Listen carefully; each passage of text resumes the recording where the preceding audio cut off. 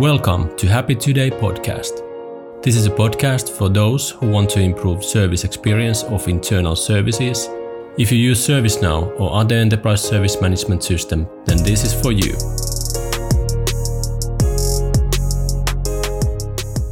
So, hi guys. Hi. We are in our hug event today and having this one episode of our Happy Today podcast. I'm here today with Janne Kaihila from Tieto and Katriana from Fujitsu. Mm-hmm. So I hope we will have a good discussion today. So we wanted to have discussion with MSPs about how you feel about the end user experience and what you have done for that. But let's start first from a bit more personal area.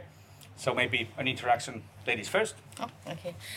I'm Kat McDonald. Katrina's my Sunday name that my mum uses.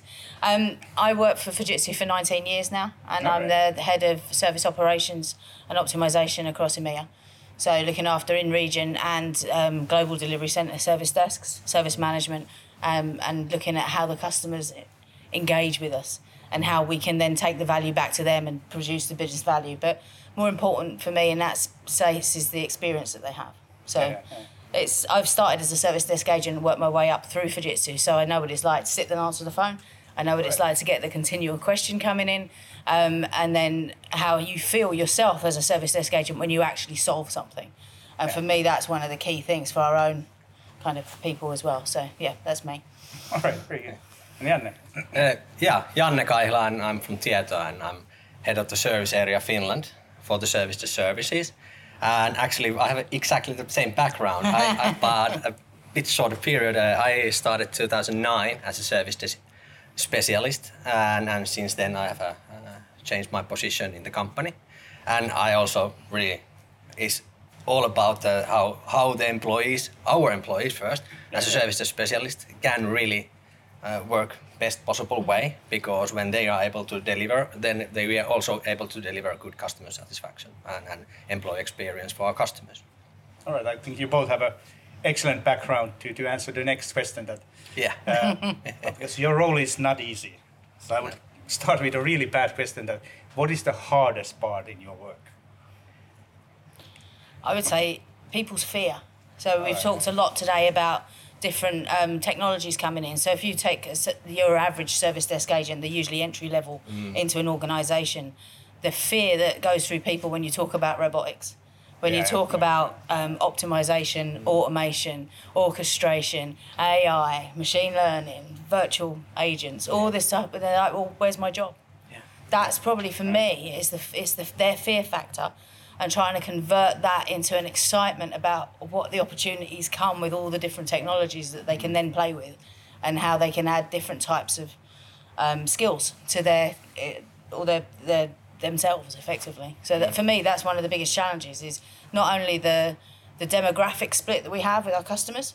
Yeah. So we have people like me who, when I started at Fujitsu, Apple wasn't a company. The iPhone wasn't invented. Facebook was still a blink in Mark Zuckerman's mind. And now the whole world's changed. So, but I'm not an expert. I've got a lovely iPhone. I use it to make phone calls, and I use it to send people messages and take photos. What else you do with it is a mystery to me.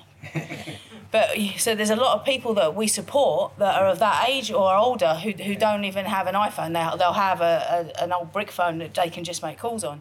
And then you've got the millennials coming through who don't want to talk to anybody. They want to embrace all the different technologies. They want to do it through an app. They want to do it themselves. And so there's that challenge as well. It's how you ensure that everybody's happy across our customer kind of base. And actually, I will complement that with that. Actually, that also reflects still in the contract levels. Yeah. And basically, we are starting to discussing about customer experience and end user experience, but actually, all the contracts are still reflecting the old world, not looking at what kind of services we should be delivering for millennials, and then so that's a huge challenge. And another challenge is regarding all automation and robotics is data quality. That even how fancy robotics you are building, but and as an example, we have created a robotic for sending BitLocker this activation key for end users with the SMS. Totally useless, because customers' AD is having less than half, has a valid phone number there. Yeah. So not very valid robotic if the data is not there. So these kind of challenges in daily life, exactly the fear is one of big factor in the service desk, but in the customer interface, I would say that the braveness and the trust of actually putting that also on the paper in the contracts. Have you seen any change in the kind of the requirements of customers now during the last years? How has it? Is still? You said that it's still like the traditional way. I would say that the discussion has started. Okay. And when, for example, it just happened a few weeks back. Actually, I was seeing one customer, and then we are ending up a contract. So we are now discussing, how we should proceed. And then in this dialogue, we are able to thinking that, should we actually change our SLAs more meaningful of the employee experience perspective? But when it comes to the big RFPs, outsourcing big deals of all full scope services, in those ones is very strictly still coming back old-fashioned SLAs, and they are connected very strictly then to the, for example, 5-year contracts. Yeah, and it's traditional. So we have a lot of customers that have the idea of the new. They think, I want digital transformation, I want to be part of that, I want to embrace all that. And then their contracts come out and they were made in 1992 and they're still traditionally about, so we have to have a high SLA on telephony. So if you have a high SLA on telephony, you drive the behaviour of the customer to telephony. Actually, if you lower that and then you increase the satisfaction around the portal and across virtual agents and things like that, you actually change the behaviour of the end user. But they're traditionalists in the sense that the contract comes out and they dust it off and they say, well, I signed it 5 years ago and it's still valid today. And that's more of a discussion journey, I think, and a co-creation kind of thing that we have to go through that. So people understand that we're not trying to... Traditionally, contracts were built to give companies a stick to beat you over the head and say, you have to deliver this, you have to deliver this. So the trust is really, really important. So having a tool that allows them to see completely, transparently, how their people feel about the service, how much downtime they've had, that is really, really valuable to change that conversation, I think. And that for me is one of the vital things. Yeah, I think what we have seen there is like this communication. Of course, we talk a lot directly with enterprises. It's like everybody who talks to us is, of course, really interested on employee experience. And sometimes it just feels that everybody is pointing to the procurement, as you just did. And the customers do the same. That it's like, we cannot change it because this is what is expected and we need to have something. But for us, we really hate it. And I know because it's just trying to optimize the SLAs and KPIs just for one layer of the service. Yeah. And that just doesn't work. At least that's what we have seen. Yeah, my proposal actually would be that we would really think that, it makes sense to make, for example, 5-year contracts or even longer ones. But actually, we would take the SLA attachment as a separate, which would develop during the contract. Not like that we are signing some tight SLAs in the very first, because that reflects most commonly that situation and that environment, that world. Yeah. But actually, that we would have a totally different this kind of continuous improvement for SLA document as such. It should be matched onto the roadmap. So if you talk at ServiceNow's roadmap, you look at that and you look at all the cool things that are coming down that. If you've got a 5-year contract that you've built that's still traditional, it actually prohibits you from moving into that roadmap environment. It stops you from bringing in RPA. It stops you from bringing in orchestration. So having that kind of review cycle actually means that it becomes far more viable to actually move and not wait until you next procure. Because if you've signed a 5-year deal, you're then locked into that. 5 years later, you've missed out on all this opportunity to even you would have a very good dialogue in operational level meeting. For example, person who is responsible of the customer services or in customer ICT environment. Even you have the very good dialogue there, and you would actually start raising some topics that should we actually start measuring this and that?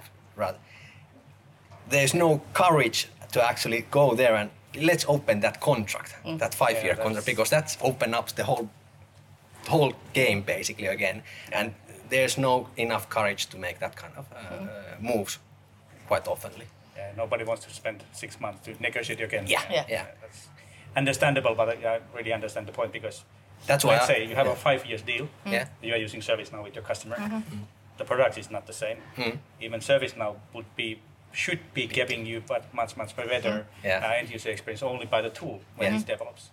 Even though the service desk quality would be still the same. So there are so many. Not only the service desk that is influencing, and of course, digital transformation, customer is changing tools all the time.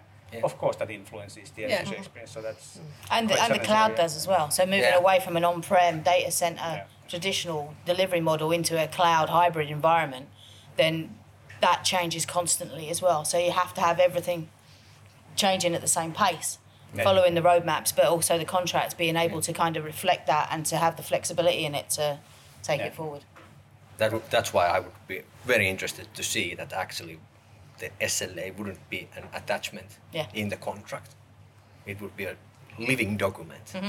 Living PPA. Yeah. All right. But what about now? We have heard about already today about what will happen maybe to the industry and what is happening with ServiceNow and so on. But what is your expectation in near future? AI, everybody's talking about, but what is the reality? Chatbots, is it ready? I can start at least in our customer environment. Basically, the data quality is a huge challenge there. Another one is the cultural change on the behavior of end users of utilizing different digital channels than traditional emails and phones. But also the service desk, it's a bit different call centers world comparing to the service desk when we are supporting customers. Business processes, business applications, etc., and the contacts can be whatever. Yeah. So basically, the use cases are a bit more complex. So we are actually at this moment putting a lot of effort and focus to actually bringing the chatbots, automated solutions, and machine learning to help the service desk specialist in their work, as they're combining the human and the robotics together to bring better customer satisfaction. Okay. I mean, I think. Going forward, there will be, we are ready, we use virtual agents now, but virtual agents only work really, really well when you've got humans at the back end teaching it. So, you have to have that kind of, the thought leadership through that, and how is somebody going to ask a question to get the right answer back?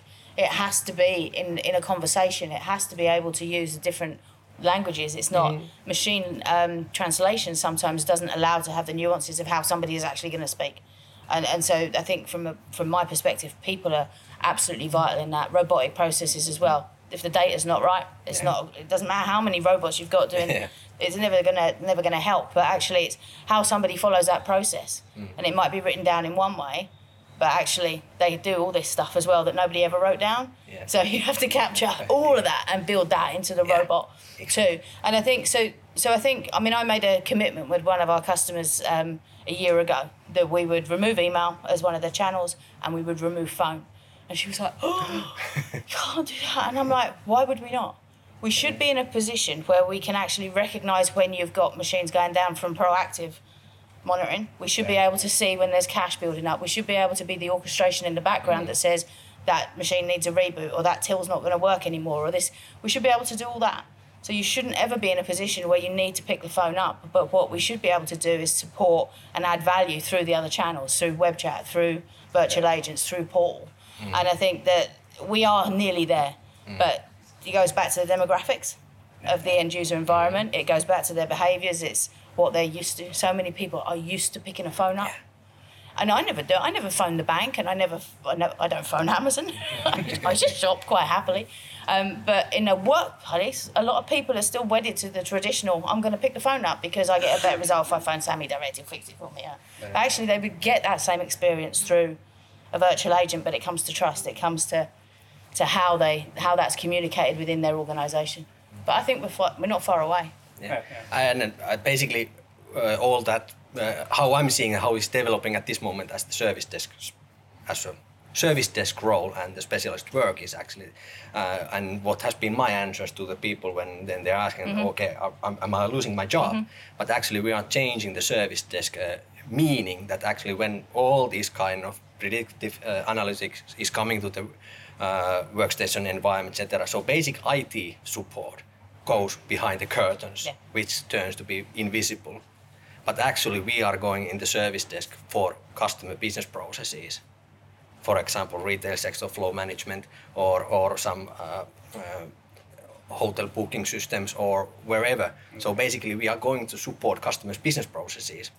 And there is so huge amount of data what you should know then. And they're also coming that, okay, you need to have a platform and knowledge bases which actually provide you the knowledge to provide value for the customer end users.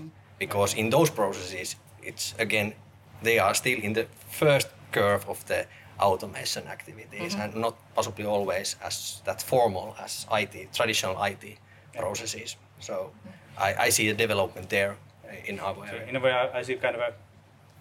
I also have been always so worried about the agent's work because it's so.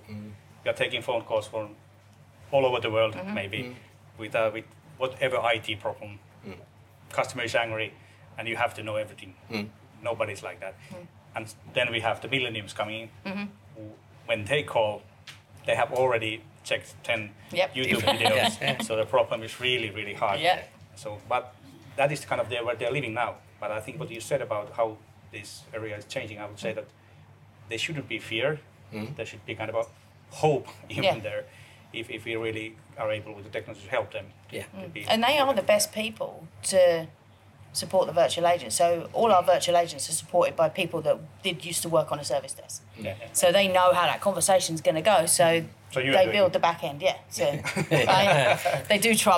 My English isn't that good, so it's a struggle. But also with the roads. So usually when you had service desk agents came into an organisation of Fujitsu size, they would want to go into technology. They'd want to go into being engineers or to getting into code and all the rest of it. So what we've done is we said, well, actually, you come in and write robotics.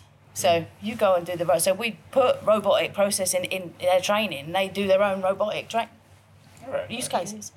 So they can see all the different things that they would do and waste effort on that were repetitive and doing the same thing time and time again. And they go, I can make that. I can get a robot to do that. So we called him Desmond, our robot, because RPA I find difficult to say. So Desmond, the robot, does all that. So they do all the thing and get Desmond to do it. So that gives them more time to spend actually giving value out to a customer but they're finding their own use cases rather than somebody coming along and saying, oh, you need to do that.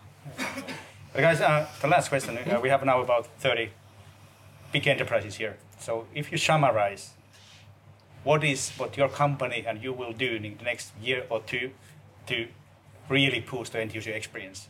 So this is your star moment. Well, basically, we could go through what kind of technical solutions there is, but I would actually go to detail what we just did and where we are taking learning curves. And this is actually something which is bringing in which details we are actually looking after when we are talking of customer experience. One of Tieto employees was actually studying in university Finnish language, and she needed to do, of course, a thesis. And she did a thesis of utilizing foreign language as a support function. As, for example, it's commonly known that our biggest customer center is in Estonia, and Finnish-speaking persons are roughly, native-speaking Finnish-speaking person is roughly half, and another half is persons who are not speaking natively Finnish. So we did the study of does that influence to the customer service? And we had quite interesting expectations that it might have, because there's a cultural differences, there's a differences of are you picking what word when you are serving the customer. We were recording hundreds of calls and collected that with the happy singles data. So we were looking at how satisfied customers are. And then we started analyzing call by call. And actually, it doesn't have any impact of the customer satisfaction. There was much, much more important things where to focus on. How you lead the call. Are you saying, how can I help you? Etc. So it turns actually to the behavior. And then this is just a small example. And now we are taking those outputs to our call coaching method, etc. But this is nothing technical as such. But just an example how we are seeing the customer experience and how detailed level we want to deliver your customer satisfaction or your customer and employee experience to the better level. Yeah, so it's about soft skills. It's about soft skills, yeah. How about you, Kate? So I am determined to fulfil my promise to my customer about returning the phones off. So we're working towards that. But I think also for me, it's using, with Happy Signals, it's not just about the desk for me. It's about all the different service management processes that go alongside that. So it absolutely feeds into problem management, into change management, how people, so you have a change that goes wrong and then you can see the impact immediately because you'll get a dip in the scoring that comes back in. So it's how we take that and then we develop it further across the whole SIAM interface as well. So when you're working in a SIAM world where you've got multiple different suppliers and we'd have to work together and it'd be like, I'm not sharing anything with you and you want to share. It's making it so that it becomes that transparency. We've all got different, as companies, we've all got unique things that we can do. We've all got really strong areas. We've got areas we're possibly not strong in. But we have to all work together to deliver to our customers. And I think that's the key thing over the next kind of 12 to 18 months for me, is pushing through with SIAM to ensure that we have all the relevant different tooling working together to deliver that overarching kind of delivery outcome-based to the end user, to the customer. But hey guys, we could continue like half an hour more. That was fun, let's keep doing it. Keep it coming. Yeah, but I will thank you guys and then maybe we'll continue this discussion with the beer later on today. Yeah. But thank you very much. Thank you. Thank you.